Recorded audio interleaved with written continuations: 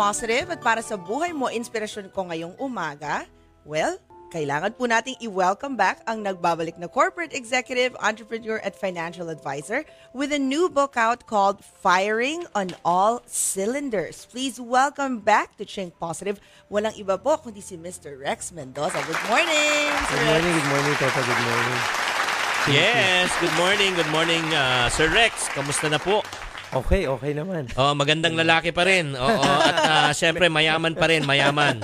Asenso pa rin. Well, we wanted to thank you po dahil alam natin na mahalaga, sagrado ang Sunday, pero nandito po kayo kahit na sobrang aga. So, hindi po ba kayo natulog or nagising kayo ng maaga?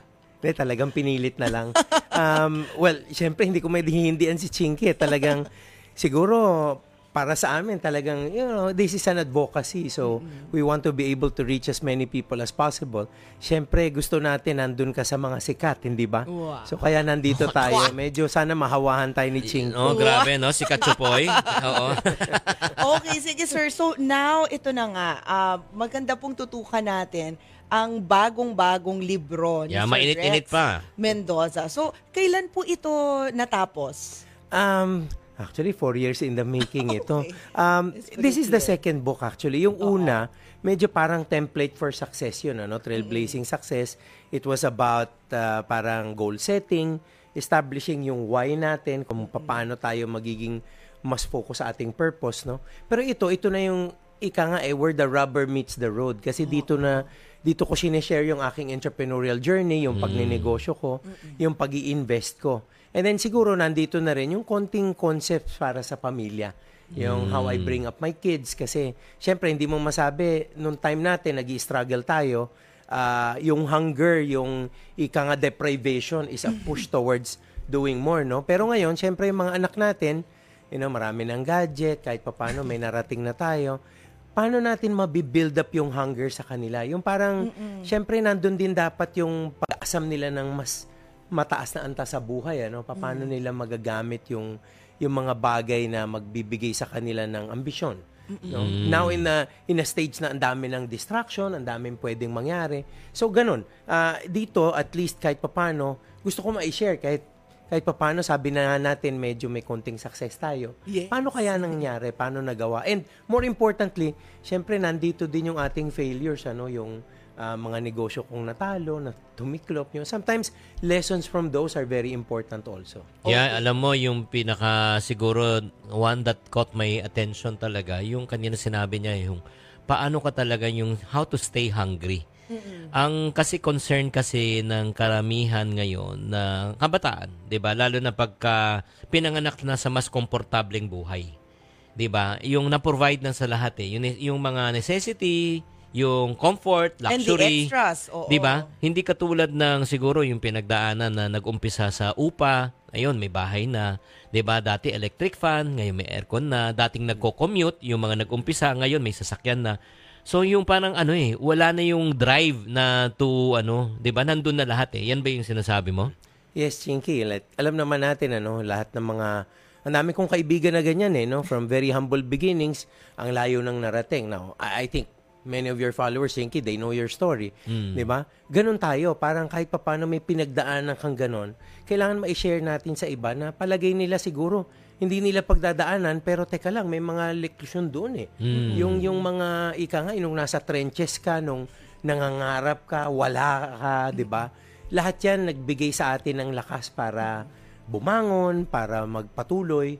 So, siguro, it's my humble, my humble sense to be able to contribute na parang, siguro maikwento ko yung mga nangyari sa akin. And, ang maganda dito, parang kahit papano, since nagsusulat tayo, nagagawan mo ng outline na maganda para masundan, para kumbaga sa may format na. Yes. Okay, sige. Pero Sir Rex, para po siguro for the benefit of yung mga kapatid nating first time lang kayong ma-meet at siguro ngayon lang sila nakapanood din, first time listeners and siguro watchers of course, Think Positive. Siguro po, anong sa mga leksyon na natutunan ninyo aral, sa mga pinagdaanan yung pagsubok sa inyong buhay, ang sa tingin nyo ay talagang ka-relate. Talaga namang sabihin natin kahuhugutan at kapupulutan nila ng aral. Well, siguro pag-uumpisahan ko dyan yung turo sa akin ng mga parents ko, no? Siyempre, nung lumalaki kami, talagang ang focus trabaho eh. 'Di ba? Mag-aral ka para magkatrabaho kang maganda. Hindi naman talaga masama 'yon, ano? Pero nung talagang pinupush niya ako, parang ang tatay ko kasi very traditional. Pag hindi ka abogado, hindi ka nakapasa ng isang board exam, hindi ka professional. Eh sa pamilya namin, ako lang ang ganun. Medyo hindi ako nagpatuloy ng law, dapat maglo-law ako. Okay. Actually, kinuha ko yung tuition fee, naglayas ako. Maraming hindi nakakaalam noon. Pero kasi ako naman, rearing ako noon na mag-umpisa na ng karera ko. Tsaka nung time na yon, medyo martial law noon, parang hindi masyadong sikat ang mga abogado. Actually, hated ang mga abogado noon. So, I really wanted to start a career, which I did. No? Nagtrabaho ako. Pero yon, that's one of the other lessons I will be jumping off point sa akin para sa second book. No? Minsan, pag may trabaho ka na, complacent ka rin. Diba, parang, tumatanggap ka ng sweldo. In fact, yan ang tanong ko sa marami nating kababayan ngayon eh. May trabaho ka, syempre may spare time ka pa din. Ano bang ginagawa mo sa spare time mo? Now, galing ito sa kaibigan ko, parang ang regular na Pilipino, pag spare time, gumagasta. Diba, dapat spare time mo, dapat subukan mong kumita ng mas malaki. Number one rule dyan, pag in-expand mo ang earning potential mo, mas may tendency kang makaluwag or makayaman kasi makakapag-set aside ka ng pera na pwedeng lumago for the future. So, yun ang nangyari sa akin. Nag-umpisa ako, nagturo ako, tapos sumulat ako for certain newspapers. Sinishare ko lang naman din yung advocacy ko. And then after I realized na, teka lang, parang nakakalalaki yata na mas malaki yung kinikita ng mga nagninegosyo. So, I did start businesses. No? Sabi ko nga, yung complacency, yan ang dapat kalaban natin. So, nung nag-umpisa na ako ng mga negosyo, naramdaman ko na, pwede pala. Ito ang isa sa big lessons, Teta, no, na marami sa atin nag-iisip, parang nagtatrabaho ako may sweldo ako masama yata sa akin magnegosyo. Yes. Isa yan sa mga stumbling blocks, no? These are what I call mga self-limiting beliefs, no? Okay. Number one, ako, hindi ko inaalis, pag nagtatrabaho ka, huwag mo rin naman dayain ng employer mo. Tama. Sinesweldohan ka, ang number one dyan na kailangan, performance. Pag nagpe-perform ka sa trabaho mo, at may spare ka pang oras, pwede kang mag-sideline. Pwede kang, side hustle ang tawag ko doon. Side hustle. Para madagdagan yung earning potential mo. Obviously, dapat, hindi yan in conflict with your business na pinagtatrabaho mo. But, doon nagpupunta ako doon sa pangalawang kailangan. Number one, performance on the job. Number two, magpaalam ka. You disclose it. Kasi pag dinidisclose mo, wala kang kailangang itago. Tama. So, pag wala kang kailangan tago, maluwag-luwag mong gagawin ang mga bagay-bagay. But I also have to mention, hindi naman ikaw lang You can have partners. In my case, syempre, naging partner ko ang misis ko. Sabi ko nga, the treasurer of my life, unfortunately, and fortunately, my treasure, no? So, yan. Tapos, may mga kaibigan ako who wanted to start businesses. Kahit pa paano, alam mo yun, bumabakas ka, umaangkas ka.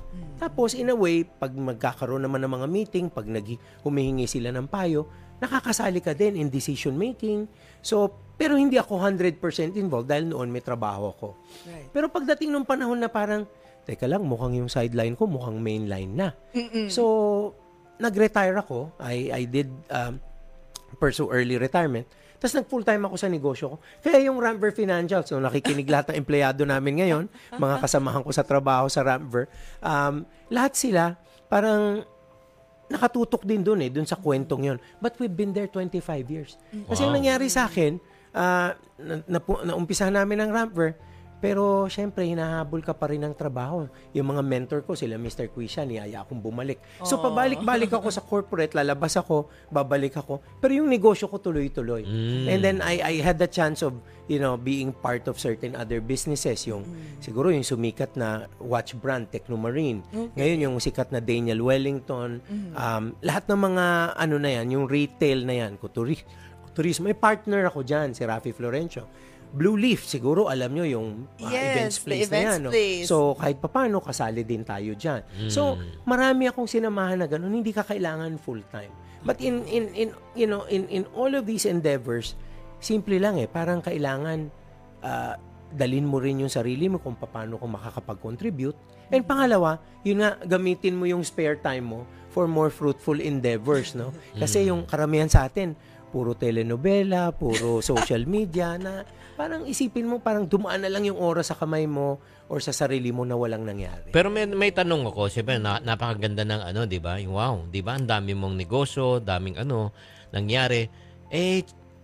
Kuya Rex, wala naman akong puhunan. 'Di ba? Hindi naman kasing yaman mo. 'Di ba? Paano ako mag-uumpisa? Yan ang sasagutin mo pansamantala. Siyempre ang ganda ng storya ng kanyang buhay, 'di ba? Humble beginnings din 'yan, talagang working class and then move up to become an entrepreneur, pero bago po nangyari 'yon. Maraming mga pagsubok na dinaanan and naging corporate executive ng mga malalaking kumpanya. Name it, you have it, no? Siyempre, hindi lang natin pwedeng banggitin kasi hindi sila sponsor. Pero alam mo, grabe talaga nang dahil doon, naging inspirasyon sa marami, no? Even though during the time I was invited to his company to speak already, nung narinig ko naman siya mag-speak before me, sabi ko, grabe to. Oo, sabi ko, ang dami ko pang kakainin na bigas. Hindi, really, minsan lang ako kasi ma-impress talaga. Kasi as a communicator also, hindi naman sa syempre you have standards, di ba? Yung mga people that I really look up to, si Mr. Francis Kong, di ba? Tapos si Randall Chongson kasi mas matangkad siya sa akin kaya no choice ako. Oo. Pero minsan lang talaga humanga. And one of the person that I really look up to, especially local speakers and communicators talaga, is Mr. Rex Mendoza. Dahil napakaliwanag niya magpaliwanag, at the same time very talaga yung true to life experience. And dahil doon, ngayon may sinulat siyang pangalawang aklat na, no? Yung unang aklat, ang title is Trailblazing Success. Pangalawa po ngayon is Firing All Cylinders. Ngayon nga binabahagi po nga niya yung kanyang journey. Imagine mo, nag-i-empleyado siya, pero from there, nagnegosyo siya, pero right now, multiple ang businesses niya. Pero kanina, ang hanging question ko kanina is this, paano na, 'di ba? Siyempre, established ka na, may pera ka na, may puhunan ka. Paano kung may mga walang puhunan? 'Di ba? Kami lang nag-uumpisa, nangangarap lang pero walang pera. Pwede mag-umpisa isang tao kahit na walang puhunan. Kuya Rex, go. Chinky, first of all, thank you, ang totoo, the feeling is mutual, hindi ba? Kasi we look up to each other, we have advocacies that we all support, no? Pero going back to that, isa yan sa mga myth na gusto kong basagin.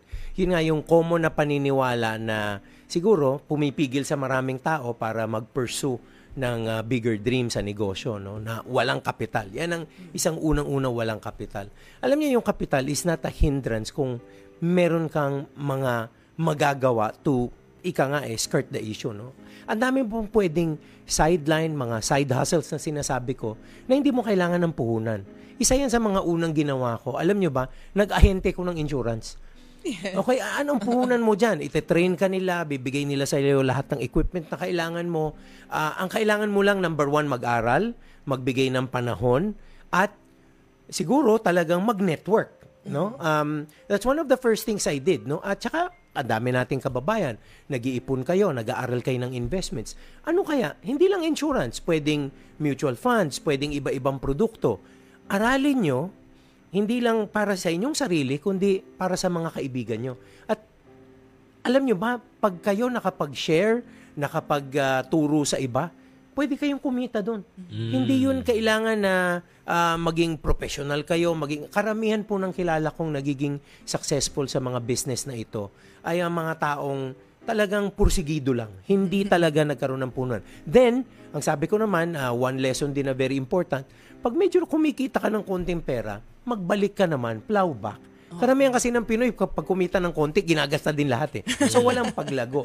Yung ating mga Chinese friends, konti lang ang binabawas niyan. Kumbaga sa negosyo, roll lang ng roll kung ano ang pinaglalagyan, pinalalaki. Kaya po yung kapital, pag lumaki na from the insurance side, from the mutual fund side, I was able to invest in other businesses. Kasi meron na tayong naitabi. So ang nangyayari, talagang nag-accumulate lang. Hindi ko talaga ginagasta yung kita. Malaking bagay po yan mga kapatid na sana po ang ating mga OFWs na mga kapatid na nanonood ngayon dyan sa Facebook page ni Chinky, maging sa Facebook page natin sa Radyo 5, ay sana po talagang I hope you're taking down notes dahil sayang naman ang pagkakataon na natututo tayo mula kay Sir Rex Mendoza. So ngayon po, so you mentioned earlier, isa yan sa mga balakid kung bakit ayaw nila magnegosyo, yung konsepto na kailangan meron kang puhunan. Okay. And or kapital. Ano pa po yung ibang roadblocks na nakikita ninyo, no, based on your personal observation at maging sa mismong experience ninyo na talagang humahad lang para hindi tumuloy-tuloy sa pagnenegosyo? Ang mga Yung kapatid number one ho dyan, yung kaba na wala akong alam. No? Kaya nga kailangan aralin natin, alamin natin. No? I've known many people na naging successful sa negosyo dahil inumpisahan nila yung tinatawag na momentum. Pag tinatanong natin ang ating mga kababayan, sinong gustong magnegosyo? Ang daming may gusto eh. Pero pag ang tanong na crucial, no, yung pangalawang tinatawag kong clincher question, anong ginawa mo nung 1 linggo para mangyari? Wala, 'di ba? So parang dapat mag-umpisa tayo kahit papaano, magbasa tayo ng mga libro, magbasa tayo ng mga magazine na siguro angkop dun sa interest natin sa negosyong gusto natin pasukin. Just to create momentum. Makipag-usap tayo sa mga tao, get mentors, no, na nasa negosyong 'yon para mag-build up yung ating interest, no. So when we know more, then we can earn more. Alam nyo ipagtatapat ko sa inyo, meron kaming tinatawag na independent financial advisors na nagtatrabaho sa Ramver. Meron kami dun, completely online lang, nasa bahay lang siya. Hindi siya umaalis, nagbibigay siya ng advice sa bahay, nag-a-assist siya sa mga investments from the house. Ngayon po, kung kumita, palagay ko, mas malaki pa yung kita sa common na empleyado while being in the house, attending to house chores, nagluluto, naghahatid ng bata sa eskwela, so kumikita. The other stumbling block is this notion na pag nagnegosyo ko, pwede akong malugi. So, namamayani sa mga kababayan natin minsan yung takot eh. Alam nyo, talagang pwede nyong kontrolin yung downside sa negosyo, no? Just make sure you have, the proper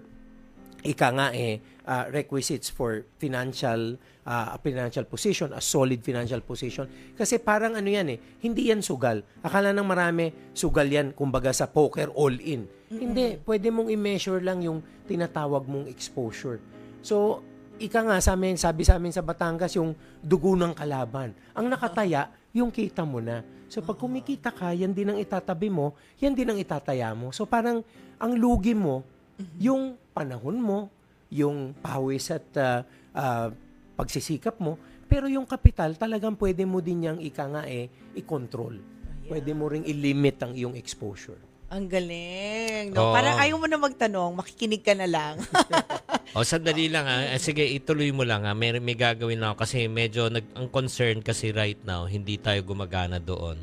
Sa kanyang Facebook streaming po for his website. Ang problema kasi medyo mahina yung audio ni Kuya Rex, di ba? So, aayusin ko lang ng konti at tatayo lang ako, ha? Sige. So, he's gonna restart it for a bit. So, ito na nga po mga kapatid. Siguro, Sir Rex, I really like what you said about na yung pwedeng naman talagang isabay ang pagiging empleyado sa pagnenegosyo, maging sa pag-i-invest. And it's good na sinabi niyo po kanina na kailangan nakalatag, hindi po ba?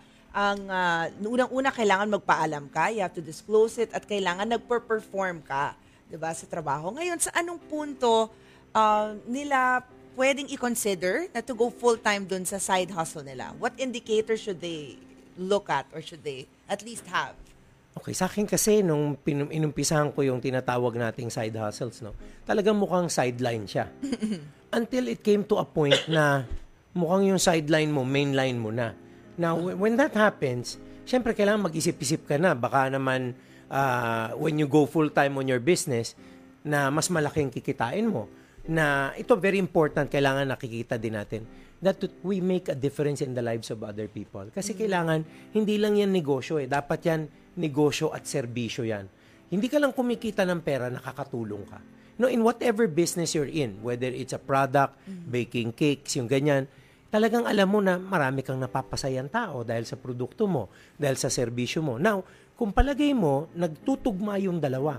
Kumikita ka, tas on the other hand, nagkakaroon ka rin ng impact sa buhay ng ibang tao, it's high time. Medyo buuin mo na to at gawin mo ng full time. Kasi ikaw din ang magiging limitasyon ng growth ng business mo eh. Dahil may trabaho kang iba. Okay, sige. So, sa panahon po ngayon, ano po ang nakikita ninyong magagandang, sabihin natin, options patungkol po sa side hustle or racket na pwedeng pasukin ng mga empleyado ngayon, ng mga nakikinig sa atin? Sige po. Ako sa akin, Teta, it's kanya-kanyang interest. Kung ano yung interest mo, I am so sure may negosyo dyan na pwede kang pasukan na pagkikitaan mo.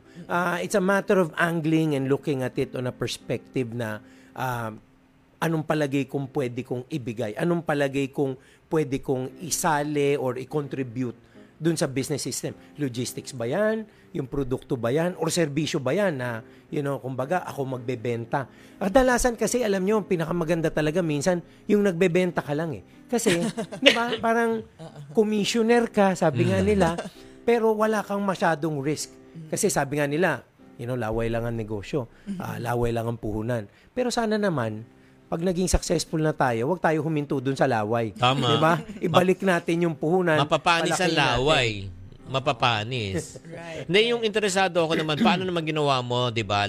Yung may mga existing businesses like yung events place, ikaw ba nangapital doon, di ba?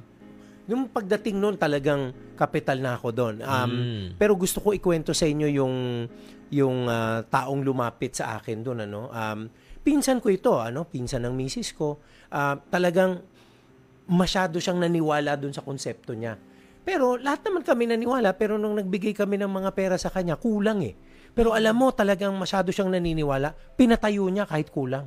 So talagang, kumbaga, he's willing to pour everything out, his art out, until na-realize niya kulang. So, syempre, bumalik siya sa akin, talagang nagmamakaawa siya, talagang literally crying na tapusin namin yung kanyang project, no? At that particular point, sabi ko na talagang naniniwala ito talaga sa gusto niyang gawin. So, kahit papano, pinunanan ko. And the rest is history. Alam nyo, dati iisang events place lang yun. Ngayon, 3 na. That's right. In McKinley, McKinley, in Asiana, in City of Dreams, yung katabi ng City of Dreams, yung That's Blue Leaf right. Filipinas. And now, yung nasa Bridgetown, yung Blue Leaf Cosmopolitan. So, 3 na yan. So, ako parang, alam mo, marami kasing myth talaga. I really want to discuss those myths para sa mga budding entrepreneurs natin, sa mga investors nating nakikinig.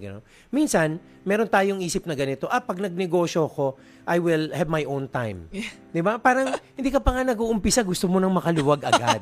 Mali yun eh. Talagang, kung gusto mong magtagumpay, you have to give your time. Hindi yan para mas mababang oras or mas maliit na oras ang kainin sa'yo. Hindi. When you're an entrepreneur, in fact, sasabihin ko sa inyo, yung kliyente will own your time. Kahit Sabado, kahit Linggo, kailangan magtrabaho ka. Kung gusto mo mag-succeed, gagawin mo. Number 2 myth. Gagawa ko tong negosyong to, magninegosyo ko dahil love ko to passion ko to. Di ba? Yes. Is it doing what you love or is it doing what it takes to succeed? Di ba? Karamihan, do what you love. Kaya hindi ka magsasucceed. Yung mga gusto mo lang ang gagawin mo. Hindi. You do whatever it takes. So, it means, kahit ako alam nyo, yung mga librong yan, minsan ako nagkakarga niyan, minsan ako naglalagay niyan sa maleta. When I do my speaking engagements, ako nagbubuhat niyan if need be. Di ba? Parang hindi pwedeng passion lang eh. Talagang you have to do whatever it takes. Tama. Very important. Well, Yes, nagbabalik muli ang Ching Positive. Siyempre kasama pa rin natin si Miss Christina Larzo, ang iyong bang lingkod. Ching Kitaan at siyempre ang ating special guest na walang iba kundi si Rex Mendoza. Kanina pinag-uusapan naman mga myth. When you say myth, yung mga maling akala, di ba? Haka-haka? Oo, Yun ba di yun? ba? Oo, di ba parang, pag nagnegosyo ako, may oras na ako. Duh. Pag nagnegosyo ka, wala kang oras. Ikaw ang unang magbubukas ng tindahan, ikaw ang unang magsasara. Ikaw huling magsasara. Kung pinatakbo mo yung negosyo sa ibang tao, after 6 months, maniwala ka, iba na may-ari. Iba na may-ari. Yun nga, sinasabi niya, yung pangalawa, na sinabi nga niya, kailangan, you find something that you love, no? And do it with passion. Hindi naintindihan ng tao yung passion. Ang sinabi kasi ng tao, pag passion, pag hindi ko na, passion eh. Wala namang passion ko ayaw na, no? Sabi naman ni Kuya Rex, ang passion, you have to do whatever it takes. Kahit na mahirapan ka, kahit na minsan nakakababa ng di ba? Imagine mo, ikaw pa nagbibit-bit ng libro, ikaw pa nagbebenta ng libro, ikaw lahat, man. Ikaw lahat. Grabe. Siyempre, lalo kung nag-abroad ka, di ba? Wala kang tao, wala kang kasama, ikaw lang. So, yun po. At marami pa siyang pwedeng i-share. Ano pa ang pwede nating i-share? Oo. sige po, more on your myths pa po, Sir Rex. Well, karamihan yan, yung myths, yung generalizations, no? Yung sinasabi nila, the Chinese only buy from the Chinese. Totoo Diba? ba yun? Diba? May Totoo mga ba ganyan yun? na parang That, tipong... that was before, pero right now, hindi na.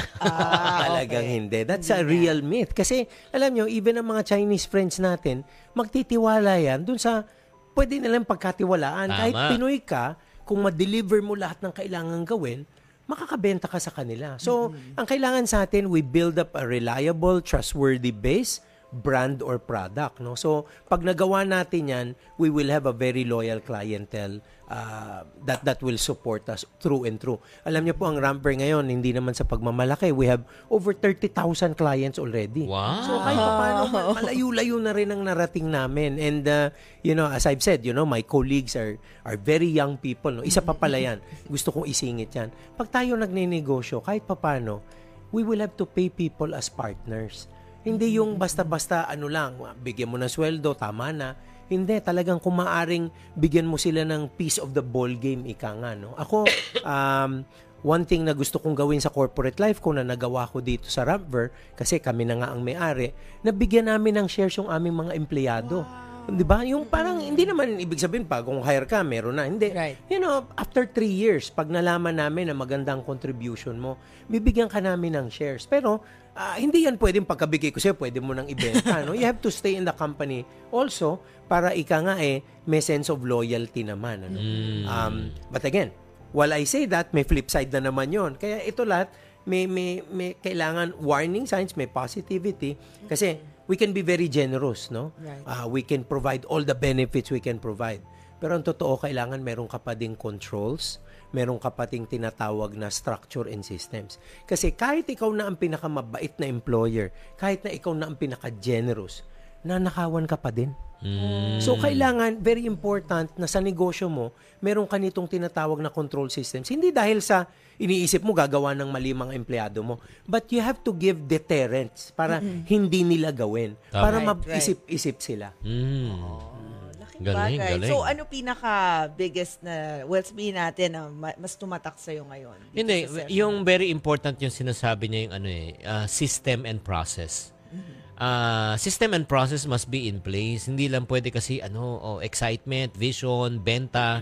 Kasi kahit na maganda yung benta, maganda yung lahat na nangyayari, pero kung wala kang sistema at saka proseso, magko-collapse siya. 'Di ba? You can only grow your business so far, 'di ba? Parang kung ang foundation ng building mo ay pang 3 floors, 'di ba? Hanggang 3 floors lang. Pero hindi ka pwede mag-build ng 6 or 10. Pag binild mo ng 6 and 10 yan, bibigay yan. So I think that is one thing that I pick up from kay Rex. My question to you, follow-up question. So paano mo, let's say, ginagawa yung tinatawag na check and balance? Ano yung ginagawang check and balance? Okay. Siyempre, para malaman naman natin kung sino nagpa-perform at sinong hindi, lahat ng tao natin sa opisina or sa ating kumpanya, dapat nagkaka-agreehan tayo ano ba yung dapat contribution niya. So, meron kaming tinatawag na key result area. Hanggang messenger, meron yan. May key result area. Nagkakaintindihan tayo ano ba ang mga priorities mo. Pag pinapili kita between itong ginagawa mo to at ito, ano uunahin mo. Dapat klaro yan. Now, if a person delivers on what they call their key result area, may bonus ka sa akin. Hindi ka lang sweldo. May bonus ka pa. So, lahat ng tao nakakapag-contribute based on a certain result expectation. But on top of that, dapat may mga finances tayo na mini-measure natin on a weekly basis, on a monthly basis, para alam mo, nagbabalanse ka, may nawawala bang pera. Kasi alam nyo, pag minsan inaasa din natin sa mga tao natin yan, o ikaw ang magdeposito nito, or mabait naman yung taong yan, hindi yan magnanakaw. Alam nyo, minsan, nalalagay ang tao sa alanganin, lalo na pag biglang nangailangan, biglang merong sabihin na natin, paglalaanan na ayaw niyang humingi ng tulong, biglang siguro nag-isip siya, itabi niya muna, ibabalik niya rin naman. Tama. Yung mga gano'n, nag-uumpisa ibabalik tapos biglang hindi na naibabalik. Palaki na ng palaki. Yes. So, kailangan medyo may measurement din yan. Tapos, meron din tayong rigorous discipline. Okay, pag binigyan kita ng cash advance, dapat i-liquidate mo. Hindi pwedeng, 3-4 na buwan na, hindi mo nililiquidate. Kailangan nasa rin talagang, alam nyo hindi naman sa sabihin mong napaka-metikuloso mo, pero dapat pinasosoli mo yung sukli. Kasi if you create wrong habit sa mga tao, di ba? Hindi na nila sinusoli yung sukli. Maliit lang yan eh. Oo, maliit lang yan. Alam mo, palaki ng palaki yan in many different things of your business. Oo. Many different Ilan areas. na staff mo ngayon as of now? Sa ngayon, kami, more than mga 26 kami full-time, in the office, no? Pero meron kaming tinatawag na mga variable paid na mga part-time. Yun, marami yun. Mahigit 200 na yun. Wow. So, all over the country, we even have partners outside the country. Alam nyo po, meron kaming mga independent financial advisors na mga OFW. You know, they work in their areas. Tapos, on top of that, may alliances pa kami. Yung mga IMG, may mga friends kami sa IMG dyan. They're all around the place. Israel, Dubai, ganyan, na nagpa-partner with us in investments. Kasi, naman, yung negosyo is just one side to it. Pupunta naman doon sa kabila. Yung negosyo naman, kailangan, pag kumikita din tayo, sweldo kumikita tayo, dapat tinatabi din natin outside the business and the employment, yung tinatawag nating investments naman. Yun naman, ipon. Yun, very, siguro hindi ko na masyadong ipupush yan dahil si Chinky is very, of that, no? Big advocate yung investing the money so that money can also work for you in the future. Yun. Okay, sige po. So, obviously, talagang on a roll po kayo and it's good na kahit papaano ay naghanap kayo ng paraan to give back. And ito po yun, no, sa patungkol din ng, well, thank you din sa inyong libro dahil talagang, ang maganda kasi pag book friendship, maya't maya nababalikan mo. Tama. Diba? Parang it really grounds you din na parang, okay, nalilito ako. Okay, let me go back to that particular page that discusses this and that. Diba? So, ngayon po, lalo na sa mga millennials, no, ano po ang maipapayo ninyo? Dahil sila na talaga ang future, aminin na natin. Sila na talaga ang next in line. So, ano po ang mga, sabihin natin, mga traditional ways, perhaps, or siguro mga lessons na pwede nilang i-integrate sa whatever works for them sa kasalukuyan? Alam nyo, isa yan sa mga challenges natin ngayon, because yung mga millennials talaga, and we have them, many of them in the office, they want to change the world. Hindi ba? Parang sa kanila yung konsepto nila talagang napakalaki, napakalawak. But we also have to teach them to focus. Kasi alam nyo, ang plus and minus ng mundo ngayon is ang dami-dami nating choices. 'Di ba? Ang sabi ko naman sa mga millennials, while you have the blessing na marami kang choices, yung oras mo pareho din namin nung unang panahon, 24 hours a day din, 'di ba? But because ganun nga, limited ang oras natin, kailangan mamili ka din kung saan ka magpapakagaling. Kasi hindi ka pwedeng jack of all trades, master of none. You really have to focus on something where you really want to be good at where you can actually make a difference. So, para sa akin, talagang kailangan yung avenues na yun, alamin nyo rin. Kasi, ang natatakot ako sa mga millennials, patalon-talon eh. Minsan nakakatuwa pag bakit ganun ang resume mo? Ang dami mo nang nilipatang kumpanya. I'm trying to find myself. Talaga? Hindi mo pa nakikita sarili mo, di ba? Nandiyan ka. Nakikita nga kita ngayon eh. Parang ganun. Oo. So, yung mga ganun nila, no, parang when I get to advise many of them, no, including my kids are millennials, talaga sinasabi ko sa kanila, hoy, may rule yung tinatawag na 10,000 hours. Di ba? Yung kung saan ka magko-concentrate, kung saan ka gagalaw ng napakatagal, gagaling ka dyan. Okay, ito walang halong pagbibiro. I've seen Chinky when he started. No? When he started, we got him for our teams, for our offices. Pero alam mo, from that time to now, ang layo na, hindi ba? Wow. Kasi, hindi ko sinasabing hindi ka magaling nun. Magaling na siya nun. Pero tuloy-tuloy niya pang ginawa yung kung saan na siya magaling. So what I'm saying is, when you concentrate and focus your efforts and energy in aspects that you think are important, syempre, gagaling ka talaga dyan. At mahirap kang talunin dun sa endeavor na napili mo. So it's very important for us na tingnan natin lahat yun. Equip ourselves and execute. Kasi minsan, puro equip, wala namang execution. So, entertainment ang tawag dyan. Tama. Entertainment! Galing talaga. Ako syempre, di ba? As I right now listen to Rex, natututo talaga ako eh. And I'm really parang learner up to this very day. Di ba? I cannot say, no one can say that you know it all. Kasi, the moment you arrive, no, ayun nga, the moment a fruit is ripe, the next stage, you will be rotten, mabubulok ka na. Kaya, alam mo, siguro, if there's one thing that I should remember in your new book na Firing All Cylinders, ano yung dapat i-take home ko? That you have the power within you to pursue any endeavor you wish to undertake. Meron yan. Magagawan mo ng paraan yan. All it takes is tingnan natin kung ano yung mga small steps that can build the momentum kaagad. Kasi karamihan sa atin, mangarap tayo malaki, no? Talagang matayog, mataas. Pero sometimes we also get overwhelmed by our own dreams. Tapos hindi tayo nakakapag-umpisa.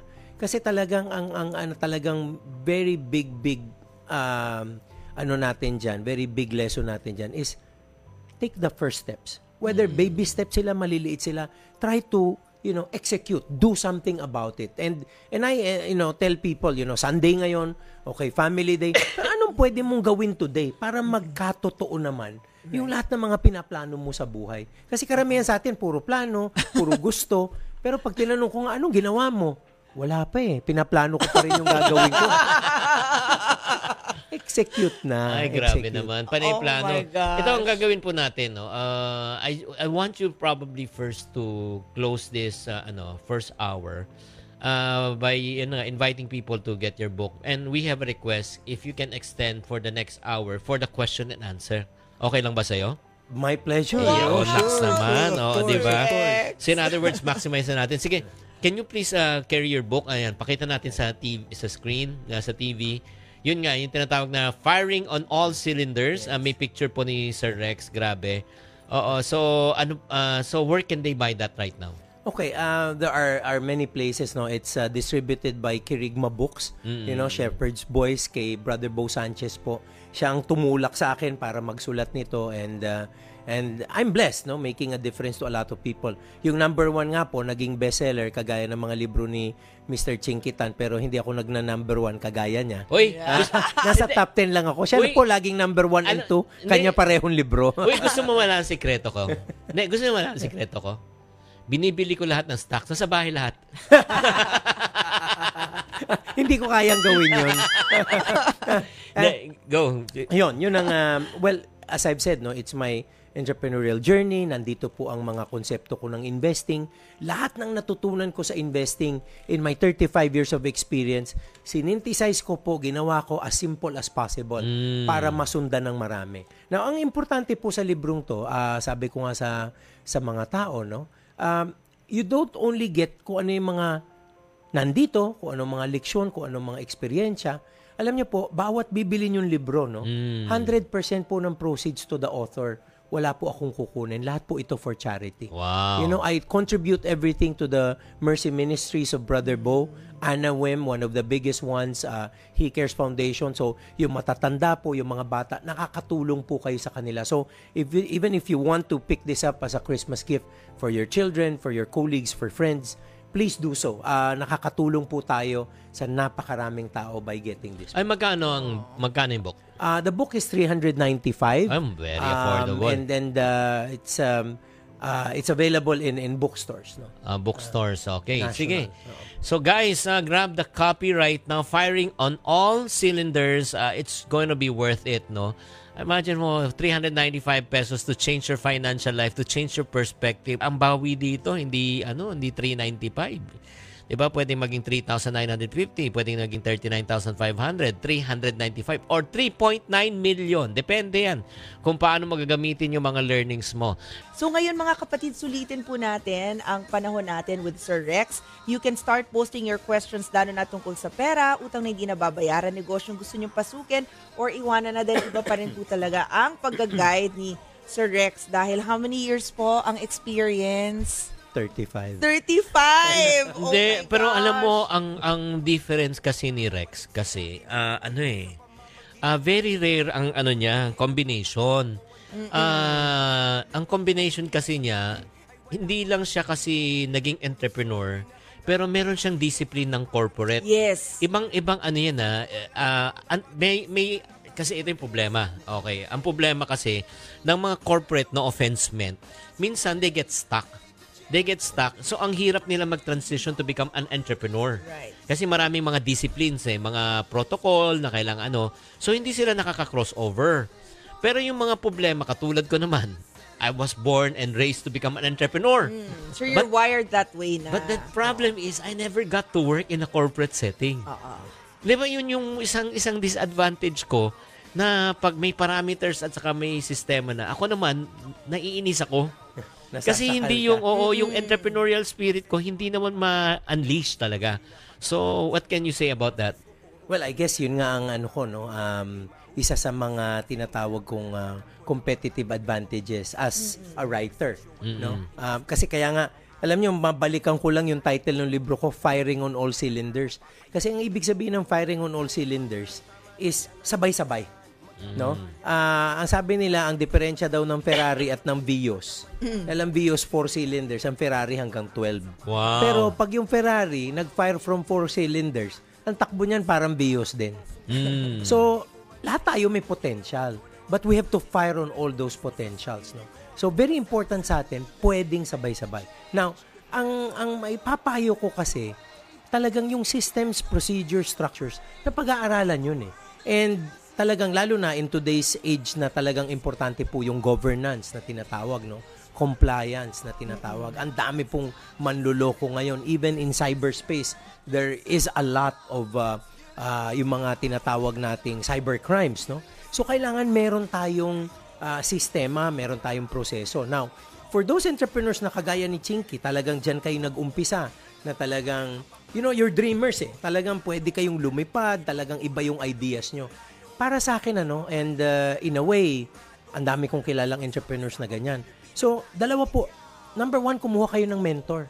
Yung mentor na pwedeng sanay na sanay sa corporate world. Alam niyo, ang dami ko pong mini-mentor ngayon na mga entrepreneurs, no? Na ako yung tinatawag nating, I'm the conservative guy who pulls them to the ground. Kasi lumilipad sila eh. So, kunyari, sa amin po, na ma-share ko lang sa Blue Leaf, kung susundin ko yung aming talagang big boss doon na si Mr. Eugene Sandejas, napakaganda po talaga ng Blue Leaf. Super ganda yan. Ang tanong ko sa kanya, sino magbabayad yan? Diba? Kasi we will price ourselves out of the market. Kailangan din, hindi dyan basta maganda. Kailangan maganda na affordable. Tama. Kasi kung hindi mo maibibigay sa merkado mo, walang bibili. So, very important may mentor tayo. And number 2, kung hindi po tayo talagang magiging matyaga to look at numbers, ganyan, dapat po mag-hire kayo ng empleyado mapagkakatiwalaan nyo to look at this for you. Yung pwede nyong iwanan sa opisina. Kasi I'm sure, Chinky, ikaw, much like other entrepreneurs, gusto natin on the go tayo. Tama.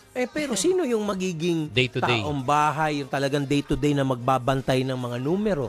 No, kailangan kumuha tayo ng empleyadong ganon na talagang mag-shadow sa ating ginagawa. Ano tawag ba dyan? Operations manager? Yes. You have to have an operations backup, no?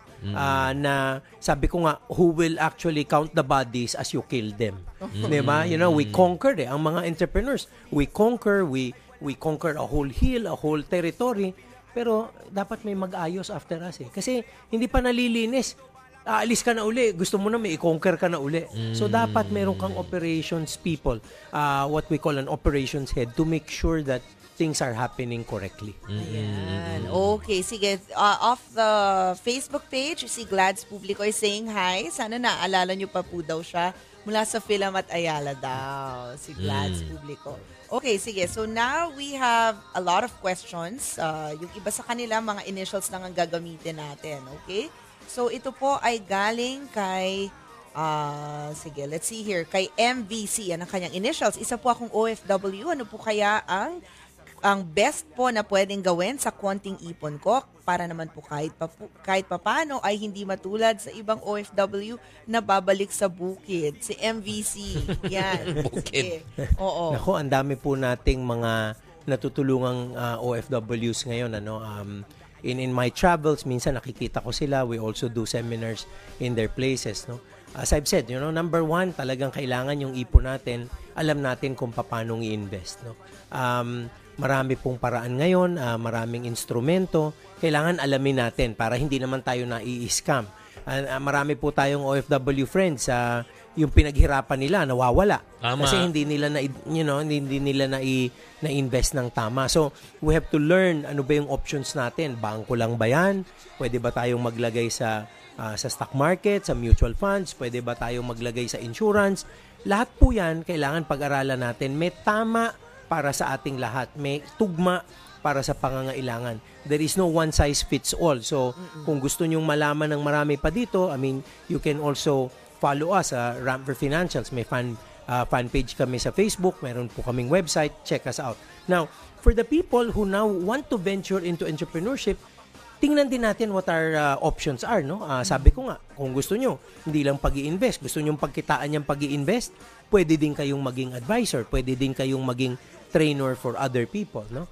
Para pagdating nyo dito, meron na rin kayong gagawin. Kasi karamihan ng OFW friends natin talagang minsan, walang plano no? Pumunta sila doon, kumita silang mas malaki, hopefully makapag-retire sila, matupad nila yung pangarap nila. Dapat hindi ganun Ako, feeling ko po, no, sinasabi ko sa mga kaibigan nating OFW, aalis ka. Okay? Dapat plano. 15 or 20 years ka lang dyan, tops. Babalik ka, pagbalik mo, may negosyo ka na, may ipon ka na, napaaral mo na mga anak mo, may bahay ka na para sa pamilya mo. Tama. So, merong endpoint yung iyong pag-iibang bansa. Hindi pwedeng open-ended na sa kakalangihin to pag nag-fail ka na sa medical. Diba? Yung ganun ba? Okay, sige. Ito naman, nakaka-inspire po to, Sir Rex.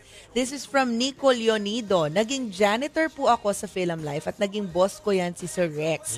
Nag-ipon po ako at ngayon may 3 branches na ako ng bakery. Wow. After 2 years, nakaka-inspire talaga si Sir Rex at lagi pa po siyang nakikita sa mga talk. So, yun. Galing. Nagpapasalamat lang po siya sa inyo. Thank you so much. Alam mo, like kagaya yan nila Glads, no? I think, yun din naman ang ano ko, no? I've been to corporate, tapos nagnegosyo ko. Yan ang isang bagay na kailangan sabihin din natin sa lahat. Dapat pagtuunan din natin ng pansin. Never burn your bridges. Yeah. Alam niyo po, ang dami kong labas-pasok ako sa trabaho, wala akong kinaaway dyan. Kaya hanggang ngayon, kunyari, sa Ayala Land, naging empleyado ko dyan. Wala na ako sa Ayala Land. Pero director ako ng mga kumpanya nila ngayon.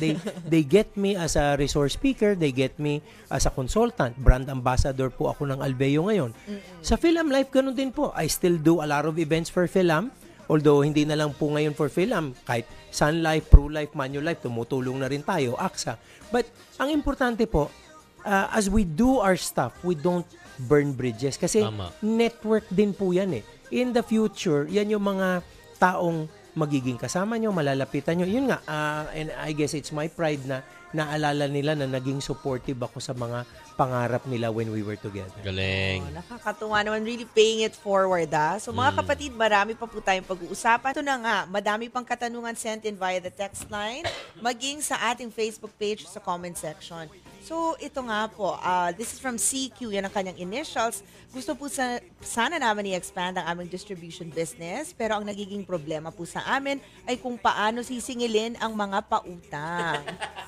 Advice, Sir Rex? Ay, naka. Okay, very important po yan doon sa tinatawag nating control measures. No? Dapat po may credit policies tayo. Minsan, pag tayo nagpapautang, akala natin sales yun. No? There is a big difference between a receivable and cash in your hands. Tama. Kailangan po yan maintindihan ng mga entrepreneurs, no? Na minsan po kasi ang mga entrepreneur nakatutok sa net profit. Alam nyo, kaya kayo mamamatay dahil sa net profit. Ang very important sa mga budding entrepreneurs is cash flow. Tama. Cash flow is very, very important. So, ano po, babalikan ko yung tanong, ano po ang importante dito? Gawa po tayo ng credit policies pag kagaya sa ibang kumpanyang nakakasama ko, paglampas na sa 30 days, may interest ka na. Paglampas na sa 45 or 60 days, hindi ka na pwedeng umorder uli. Tama. Kasi pag order ka ng order, palaki ng palaki, akala ko benta. Kung hindi mo babayaran, bad debts lahat yan.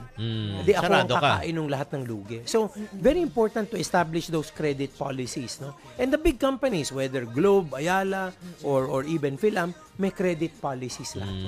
Yan, okay. Sana naliwanagan kayo, ha? Pero bago tayo magpatuloy, isang short lang. Yung ganung super simple na advice lang. That can make or break your company. Yes. I alam mo, that's the reason why I really encourage yung mga start entrepreneurs or yung mga nag-ooperate na, you get consultants. Experience is not the best teacher, my friends. But learning from experts and people who have been there, done that. Because you will save a lot of money. Diba? Tama ba, Kuya Rex? Yes. In fact, minsan yung lessons natin from failures can be fatal Hindi ba? Oo, Yun ang career malaking ending baon, yun. eh. Akala ng marami kasi, pag mag-hire ako ng ganito or humingi ako ng tulong sa ganyan, gastos. Mas malaking gastos pag nagkamali ka. Tama.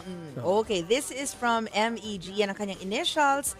Full-time employee po ako. I started several businesses on the side like e-loads, selling eggs, and cooking oil.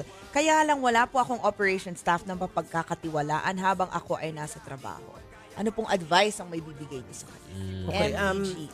yung operations people, no? You're gonna be surprised. Minsan kasama mo na 'yan, no? Okay. Ako my blessing was, 'di ba? My own wife became part of the business, no? In fact, nung una naming nag-uumpisa kami, wala pong halong biro, no? Yung kasama lang namin sa bahay. May pinatutukan lang ako ng mga konting mga bagay-bagay sa kanya until a certain point. Ngayon, operation staff na ho namin sa opisina yung dating kasama namin sa bahay. Kasi masinop siya. Syempre afterwards nung nakita po namin yung potential, pinag-aral namin. Now, ngayon nga sabi ko laki na ng contribution. And then minsan po kung tayo ay full-time, meron po tayong pwedeng kuhaning part-time. No, it's a matter of looking out there who's going to be willing. I'm sure may mga kaibigan kayo na willing to help you out or willing to be part of your endeavor. Very good. Very good. Alright, sige. Ito naman po galing kay MC. Yan ang kanyang initials. Kailan po ba dapat magdagdag ng equipment? 1 year business ko na po ay sublimation jersey making. Also, paano po ba kinukompute ng ROI kapag startup ang business? Okay, it's going to be very difficult to compute ROI at the onset, no? Kasi kailangan yan kahit papano tama ang projections mo, marunong ka dapat mag-estimate ng markets at anong ipe-penetrate mo dun sa market na yon. Quite complicated to talk on a corporate sense, pero ang importante lang sa lahat is na itatapat mo ba yung investment mo dun sa projected income mo. So, balikan ko yung unang tanong niya, kailan ka bibili ng bagong equipment? It is when your old equipment or your current setup is not matching up with the demand. Di ba? Hindi pwedeng expand ka ng expand dahil akala mo lumalaki ka pero yung efficiency mo lang pala ang kalaban. Pag may aayos mo lang pala ang schedule mo, hindi ka kailangan bumili ng bagong equipment. Tama. Masusunod mo yung deliveries na kailangan or maide-deliver mo yung mga orders na katapat no. So, very important na we have to look at capacity. Nako-compute mo ba yung capacity mo? Now, if you're really over capacity at meron ka ng tine-turn down na negosyo, maybe it's high time you buy equipment. Alam nyo, ang karamihan, maganda nga yung tanong niya, return on investment, return on equity, alam niya kung paano babalik yung pera. Karamihan po, ang big fault ng marami nating entrepreneurs, mayroong tinatawag na ROE na iba. Return on ego. Okay? So, pag nagiging successful ng konti, kung ano-ano nang iniisip, luma na yung equipment ko, kaya ko nang bumili ng malaki. Kahit hindi pa tamang bumili. So, ang nangyayari, nakukuha sa yabang. Nakukuha sa dating. So, pag nangyari yon, yung gutom na nagbigay sa iyo ng success, mapupunta sa yabang na will lead to your failure. Tama, galing. So, very important na sukatin mo. At saka ano yun in line with that, no, dagdagan ko na rin yun.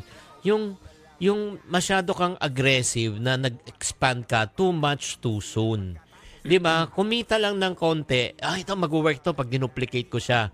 Alam mo ba mas marami pa ako nakita mga negosyo na nagsara because they expanded too much too soon. At tinatawag namin yan is reversal, the law of reversal. When sales are high, nothing hurts. Wala. Hindi mo mararamdaman yan. But when sales are low and your overhead is high, everything hurts. Grabe. In 3 to 6 months, pwede kang kainin, ma-wipe out ka. Tama ba? Yes. Akala ko ba wala ka sa corporate? Bet alam mo lahat itong mga ganito. Hindi naman. Because yun nga, even though I'm not, pero I've learned it also through the process. You know, that's very important kasi alam nyo, as an entrepreneur, no, yung sinabi lang ni Chinky, in-explain niya pero lalagyan ko ngayon ng terminolohiya that makes it corporate. Kailangan alam natin kung ano talaga yung recurring expenses, kung ano yung variable expenses. Kasi 'di ba, pag ikaw kumuha ko ng contractual na makina, kunyari nagrenta ka lang, hindi mo binili. Pag medyo bumaba yung benta mo, pwede mo isoli. 'Di ba? Hindi mo binili. Pero pag sinabi mong recurring expense yan, nasa sistema mo na, mga tao, kahit tumaas o bumaba benta mo, suswelduhan mo yan. Tama. Kahit tumaas bumaba benta mo, yung depreciation ng makina mo, every month yan. So, malulugi ka. So, pag hindi ka pa masyadong, nakakumpiyansa dun sa pasok ng negosyo, try to make your expenses variable. I-push mo sa variable. Kasi, pag nasa fixed expense lahat yan, yung flexibility mo will be damaged. No? At dito nga, pwede kang malugi ng malaki. Galing. Okay, sige. Sana madami po kayong napupulot na aral, mga kapatid. This one naman is from KLR. Yan ang kanyang initials. Sir Rex, how do you go about finding a good mentor? I've been in the industry and business for a decade and na-realize ko na I could lessen the trial and error sana if I could see directly how a successful person in this industry does things. Pero a lot of the people I meet that I thought could be a potential mentor, when you approach them for advice, ang treatment agad sa'yo is competitor. And makukuha mo lang is tiyagain mo lang. In another 10 years, ang losses mo magiging gains na. And they leave you at that. Ay, grabe. Okay. Now, It ends there, ika nga. Oh. I think you have to look further, no? Kasi ang totoo, baka ang nalalapitan niya, hindi pa really made people. Kasi 'di ba pag insecure ka, hindi ka pa made, lahat nang hihingi ng tulong sa iyo kalaban. Tama. Pero pag ang mentor kumbaga been there done that, okay na, ang thrust ko ngayon is a life of purpose, makatulong ako sa iba. Pag nakalapit ka ng taong ganun, hindi selfish 'yun. Tama. Baka ikaw pang mabulunan sa lahat ng ibibigay na advice no, ano? And I'll tell you this, I've been in groups, no, sa sabi ko nga sa negosyo, yung Truly Rich Club ni Brother Bo. If you want to follow that, they mentor a lot of people there. Yung tinatawag na mastermind group ni Brother Bo, mentor a lot of people. They're in construction, they're in manufacturing, they're in financial services, they're in real estate. Marami silang specialties. Now, sa financial services, nandiyan ang IMG. Sila yung may education platform dyan. You know, you seek them, you look for them. Pero wag po tayong mapapagod to reach out to people kasi kailangan matapatan nyo yung willing and able. I'm sure that there are a lot of people around you who will be able to do that. You just have to land them. No? Alam nyo, minsan sa isang araw, minsan talagang napupuno na ng caffeine yung katawan ko. No? Some people ask me like for coffee, 1 hour. Yes. Alam nyo, mentoring yan. Pero in a sense, parang siguro ito na yung contribution ko. Siguro kahit papano, malayo-layo na rin ang narating ko. And I cannot make a difference just on my own. I think I can make a difference by making a difference in others who want to get into a higher level in their businesses. So, I do that from time to time. Hindi, question lang. Siyempre, time It's about time. Like, for example, a lot of people want to come to me, but my problem is really time. Di ba, paano mo naman mapagbibigyan lahat? Di ba, may priorities ka. Yes. Ang importante lang, like with you, Chinky, no? Sumulat ka na ng mga libro eh. 'Di ba? If there is anything na gusto kong makuha sa iyo, I can read your books, 'di ba? So parang first of all, dun muna tayo mag-uumpisa. Now, syempre, if I want to take you as a consultant in my business now, in the hierarchy of time, syempre, lalo na ikaw, iba ka na, ang dami mo ng exposure, 'di ba? Pricing ang magiging differentiator diyan, 'di ba? Somebody who's gonna give you a share of their business or somebody who's gonna pay you for your time will be a priority. So I'm now saying, 'di ba? Huwag kayong mag-atubiling gumastos din, magregalo. Alam nyo kasi minsan may mga mini-mentor ka rin naman, lahat na kinuha, kamay, braso, lahat. Grabe. Tapos yung kape ikaw pa magbabayad. Tama. Hindi Oh ba? my God! Ay, may kakilala ako mga ganun. Bakit ganun? Ay, oo. Ang tawag pa sa'yo, mentor. Tormentor. Oh my Grabe God. talaga. So, May mga iba walang hiya eh. oo, pero kailangan pag ganun, alamin natin, 'di ba, tayo nakaabala, we got value. Right. We have to show appreciation. Exactly. We have to show appreciation, and then for many of the people I've been with, hindi sila talaga nagtitipid sa regalo or appreciate sa mentor nila. Hindi ka madadala, 'di ba? Kung gusto mo lang sila uli ang ma-meet mo. Tama. 'Di ba? So mamimili ka. So kailangan dito sa mga humahanap ng mentors, try to also be generous to the mentors you will find. Tama. Amen. Ako. Hindi na ako nagsabi niyan, ha? But it's true. It's good po that you pointed it Grabe. out. Kasi yung mga ganyang practice, mga kapatid, hindi po yan itinuturo, di ba? Hindi. Parang, I mean, unless depende sa upbringing, pero sana mga common courtesies yan. Lalo na kung ikaw ang nag-imbita, kahit sabihin pa natin na okay lang, mayaman naman na si Sir Rex. Sino ba naman ako para mag-imbita? Siguro naman pwede yan ang sagutin yung coffee ko. Ay, But nako. again, yung value na may offer at maibibigay nila sa inyo ay priceless. So ano ba naman ang Hindi, iniipon? at saka ito pa, isa pang very frustrating on my end also. Minsan may mga sumusulat sa akin na bakit daw ako nagcha-charge pag nagsiseminar ako? Oo. 'Di ba parang ano lang naman, parang okay talagang sumulat. Sabi ko ganito na lang. Sige, I'm willing to do this for free. Okay. With only one condition, you also work for me for free. Because I have right now 40 plus staff. Where will I get the money to pay and sustain all my operational expense? Okay. 'Di ba? Parang kung yung 40 plus staff ko is willing to do it work for free, 'di ba? Walang problema. Wala akong hindi ako magcha-charge, pero yun nga, may overhead eh. Yes. 'Di ba? Yeah. Meron bang lumalapit sa inyo at ganoon din sinasabi? Ako, napakarami niyan. Oh no. Napakarami niyan. At pag hindi mo napagbigyan, galit pa nga eh. Oh my 'Di ba? But again, sa akin, ang advice ko, mini-mirror at nire-reflect ko lang yung sarili kong practice, 'di ba? Number one, kung mapapansin nyo yung mga nagbigay ng blurb sa libro ko, ang lalaking tao niyan. Yes. I mean, these are coming from both corporate and entrepreneurial avenues in our country. They're the biggest names. Pero bakit ako nakalapit sa kanila? Ibig sabihin, alam nyo tatapatin ko kayo, hindi din kayo makakakuha ng isang bagay sa mentor nyo kung wala ka kahit papano kang binigay. Tama. Di ba? I mean, you also have to give them value. Di ba? Alam nyo, hanggang ngayon, if the companies of Ayala asks for my help, talaga nagkakandara pa ako to be Tama. there for them. Tama. And I don't even ask, will they pay me or not? Right. Nandun ako. Kasi mentors ko sila eh. Tama. Talagang, kumbaga, I'm willing to give what they can give me as well. In fact, I'm willing to give more. Tama. Para naman in the end, pag nag-isip sila, sino bang kukunin? O si Rex nang kunin natin. Kasi, di ba? Kailangan ganun eh. Number two, more importantly din, di ba? You have mentors and they have limited time. Pag inabuso mo yung limited time na yun, di ba? Parang kinain mo na rin yung sarili nilang pinagkakakitaan because you're there. So, if I'm going to put myself in that situation, kailangan, anong kapalit nito? Di ba? Hindi sa humihingi ng kapalit yung mentor mo. Kailangan lang, ikaw na ang presenta. Ikaw na magpresenta. Alam nyo, balikan ko lang, Chinky, yung sinabi mo. Seminars, no? Karamihan, in fact, gusto nila libre. This is something I found out, no? Pag libre, walang value. Walang value. Parang kailangan may tinatawag tayong skin in the game.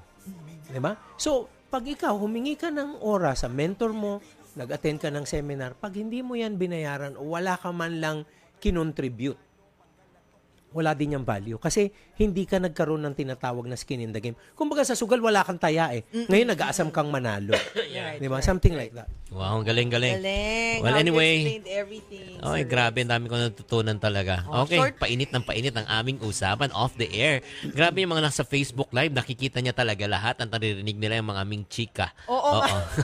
Parang dapat ito na yung start kanina ng show, no? Ano? Ito na kaagad. Q&A agad. Hindi, talaga Para sulit na Meron pa sulit. naman tayong time, di ba? Sige. Okay, sige. This is from CCM. Good morning. I will be retiring 4 years from now. I'm working in a private firm. Have been working for a private firm for the past 35 years. Ano pong magandang suggestion para meron akong negosyong maumpisaan as early as now? CCM. Okay.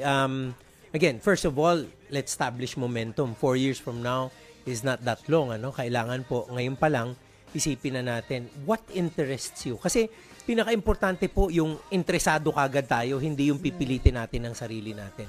So, are you interested in food? Are you interested in clothing? Or gusto nyo ba po mag-serbisyo sa ibang tao? Is that financial services? Alamin po natin yon. That's the first step. Second, we'll now look at researching ano ba yung negosyo within that scheme of things. Kung ano man yung interest natin. And alam nyo, pinakamaganda kasi ngayon, napakadali mag-research eh. You go to, mag-Google ka lang, mag-YouTube ka lang, ang dami mo na kagad makikita. So, makakapagpili po tayo kaagad. And then from there, now we get into like what I say, the rubber meets the road. Tingnan na natin saan tayo pwedeng mamuhunan muna. Na pwedeng hindi tayo fully involved, pero partly involved na tayo. Kasi may 4 years ka pa eh. So, it's a matter of executing on that plan eh. Knowing first. Kasi madali po magsabing, after 4 years, retired na ako, ano kaya ang pwede kong gawin? No, you have to prepare for that very early. Alam niyo po, sinasabi ko sa marami, no? In retirement, people prepare for the funds to live on. Yung money. I call that financial preparation. Alam niyo, very important po sa nagre-retiro, yung psychological preparation. After the funds to live on, importante yung fun to live for. Pag wala kayong gagawin after retirement, maaga kayo mamamatay. Tama.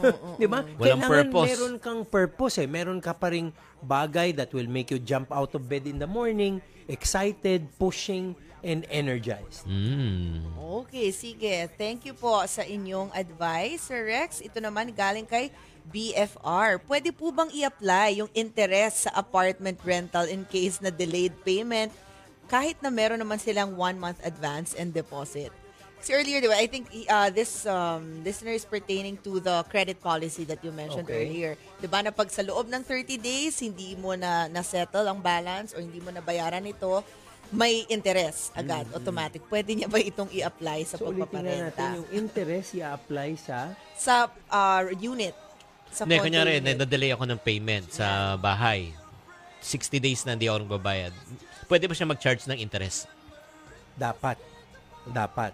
Pero, kailangan na ilagay mo yan sa kontrata. Mm. Oo, kasi hindi ka pwedeng maglagay ng interest midstream na nakatira na siya doon, pinirmahan mong kontrata, wala.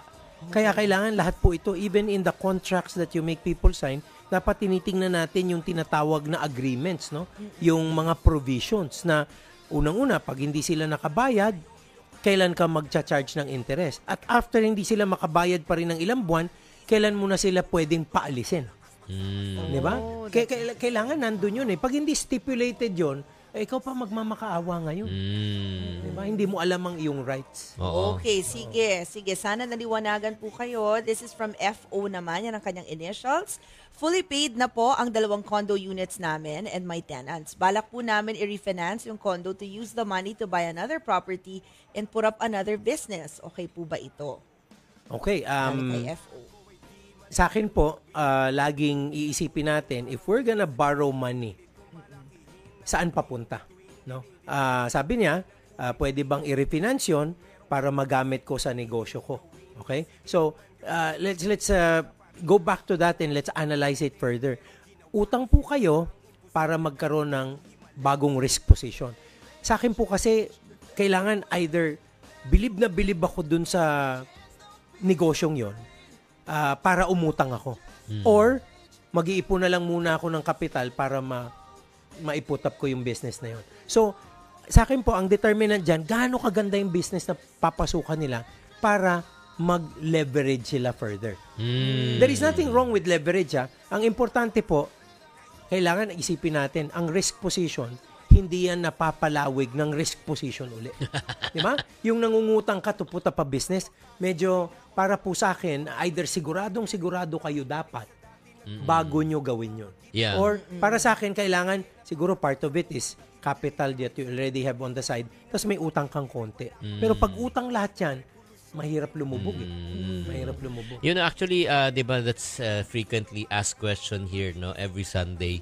Na, yun nga, we always tell them na pagka business expansion, di ba? Business expansion, kumikita na, alam mo yung ins and out. Ako, I would risk, no, to refinance the property. Pero kung startup siya, nagustuhan mo lang, experiment ka, it's too risky talaga. 'Di ba? Yun yung parang essence, no? Yes. Oo.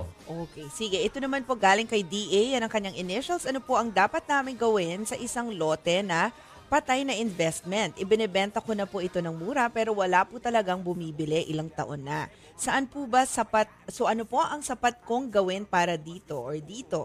Saan ko po ito pwedeng ilapit? Okay po ba sa bank na lang? DA.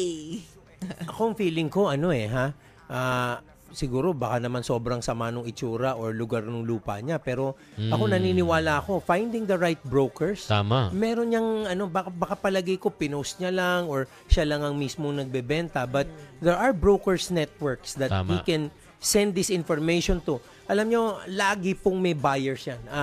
For the right price, laging may buyers yan. So, sa akin, make sure na makipag-ugnayan tayo dun sa mga nasa negosyong ganun.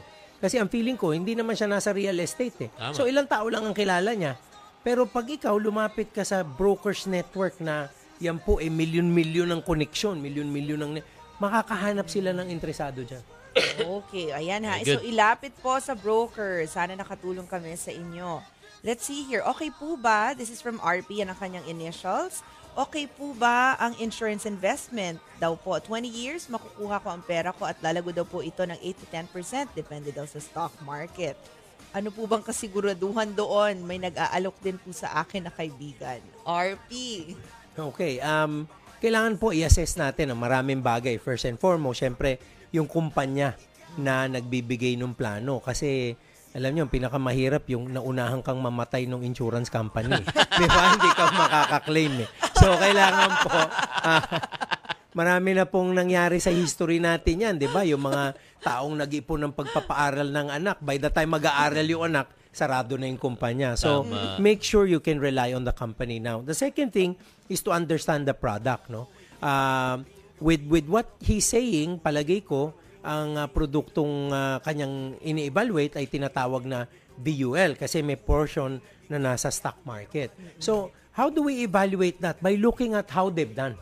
Kailangan po tingnan nyo yung history niya, how it is delivered on certain promises. Kasi po, yung 8 to 10% na sinasabi dyan, projection po yan. Hindi yan guaranteed. Tama. No? So, kailangan tingnan natin nakapag-deliver ba sila ng 8 to 10% before. Tama. Kasi ngayon, it's not that they're guaranteeing future performance from past performance, pero para sa akin, kailangan alamin mo lang, kinaya ba nila dati para ma-promise nila ngayon. So, that's number 2. Number 3, kailangan po, maghanap siya ng ibang alternatibo. Hindi pwedeng ito lang, kasi po minsan, alam nyo, ang insurance, lagi natin binibili yan sa kaibigan natin na ahente, tapos hindi na tayo nakikipag-compare sa iba. So, look at comparisons. Kumbaga bibili ka lang ng sapatos, di ba? We shop around eh. Tama. Di ba? Lalo na ito, an insurance investment is a long-term commitment. So, you have to shop around and compare. Very good. Ayan, okay. Sobrang ano po ha, talaga namang sulit na sulit ang paggising ninyo ng maaga para mapakinggan din po si Sir Rex. Let's see here, galing kay, kay ME. Meron po bang investment that would give you a 15 to 18% yield yearly? Meron ba? Meron po. ba? Okay. Meron po. Pero, potential din na matalo ka ng mas malaki pa doon. So, Tama.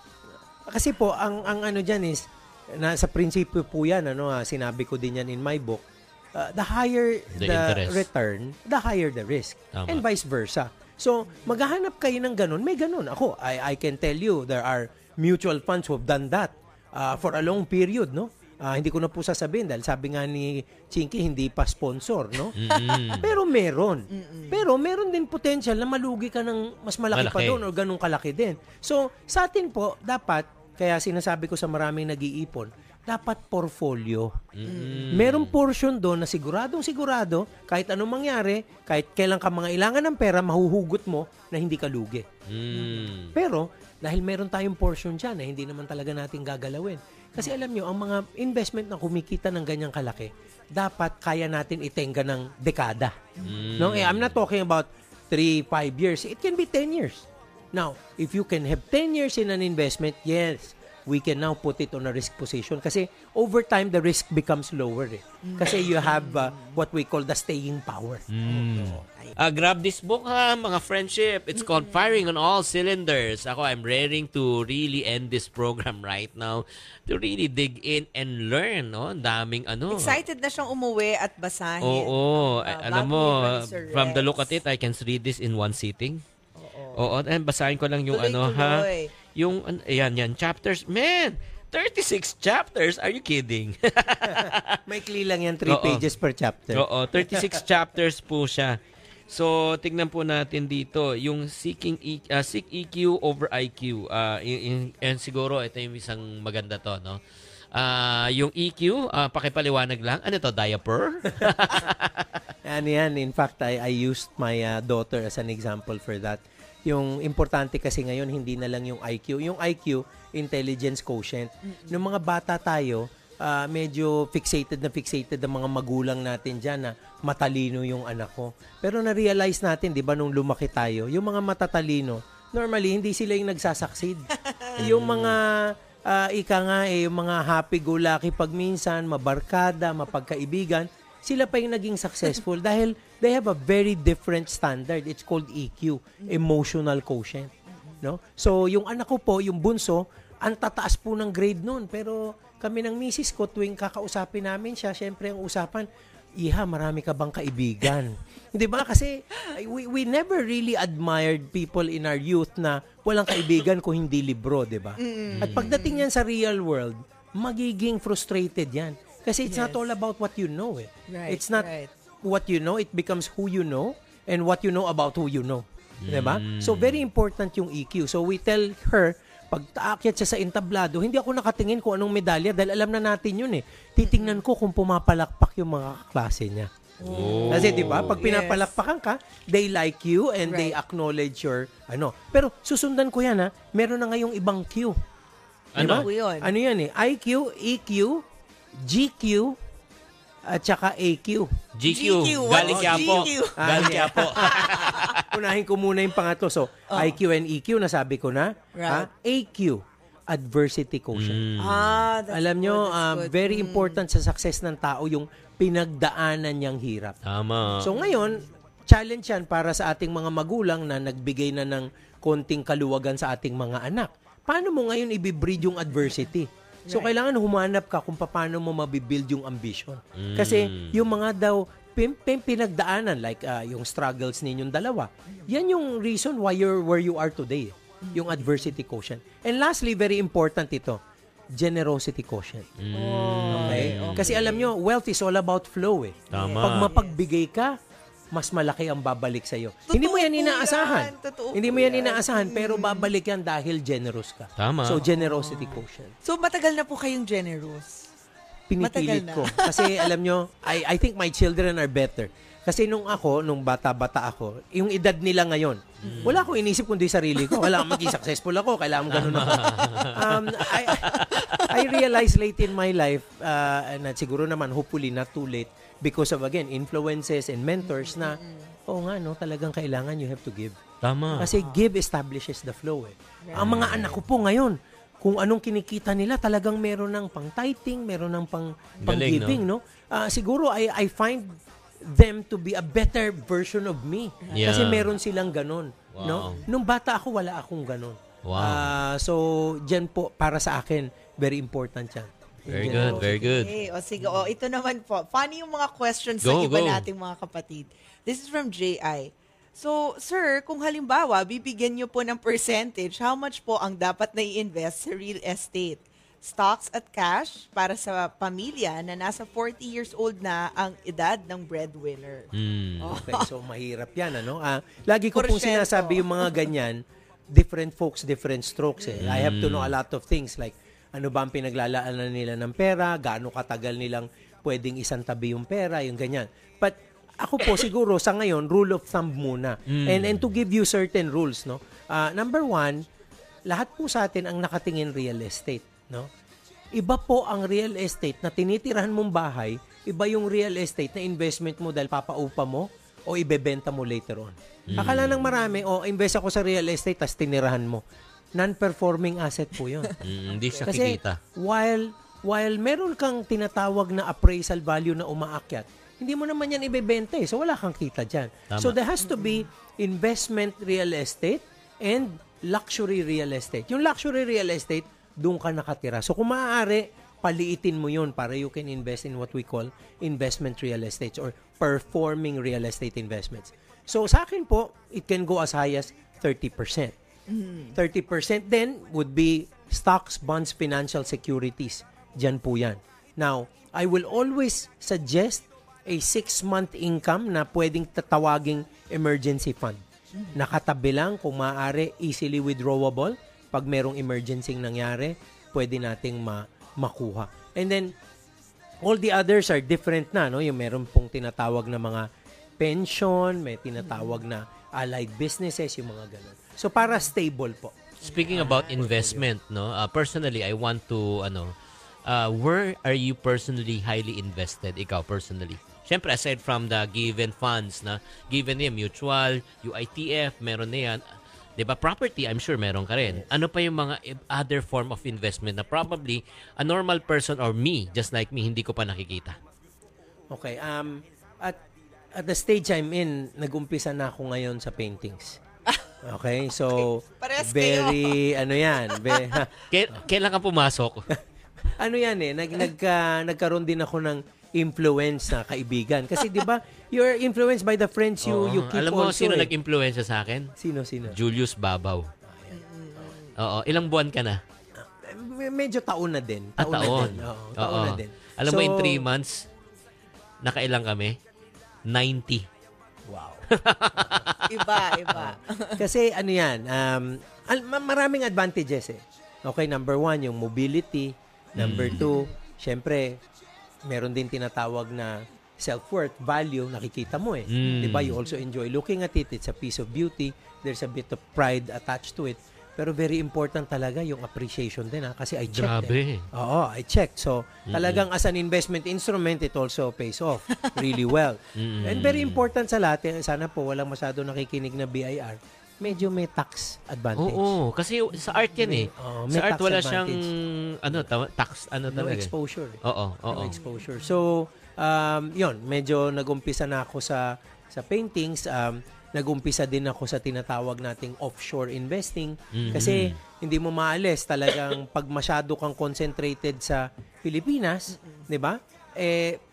You also ride and fall with the economy. The investments within the economy, no? So, I started investing in different currencies in different places. So, nagkaroon din ako nung tinatawag na geographic diversification. Galing. Galing ni Sir Rex. Ito naman po, quick question. Dahil 7:55 ng ating Philippine Standard Time, meron po akong business, messengerial and courier services. Ano po ang mga marketing strategy po pala na pwede pang makatulong sa aking negosyo para maging effective ito? DLS, yan ang kanyang initials. Okay, sa akin kasi very important lagi, iniisip ko lagi, is the revenue generation side. While I can say na, syempre, itaas mo yung level of efficiency mo para gumanda yung profits mo, sa akin kasi yung revenue generation mas importante. So, I will go into a more deliberate networking activity. Like, sino ba yung lagi mong kausap dyan? Yung finance person ba? Yung HR ba?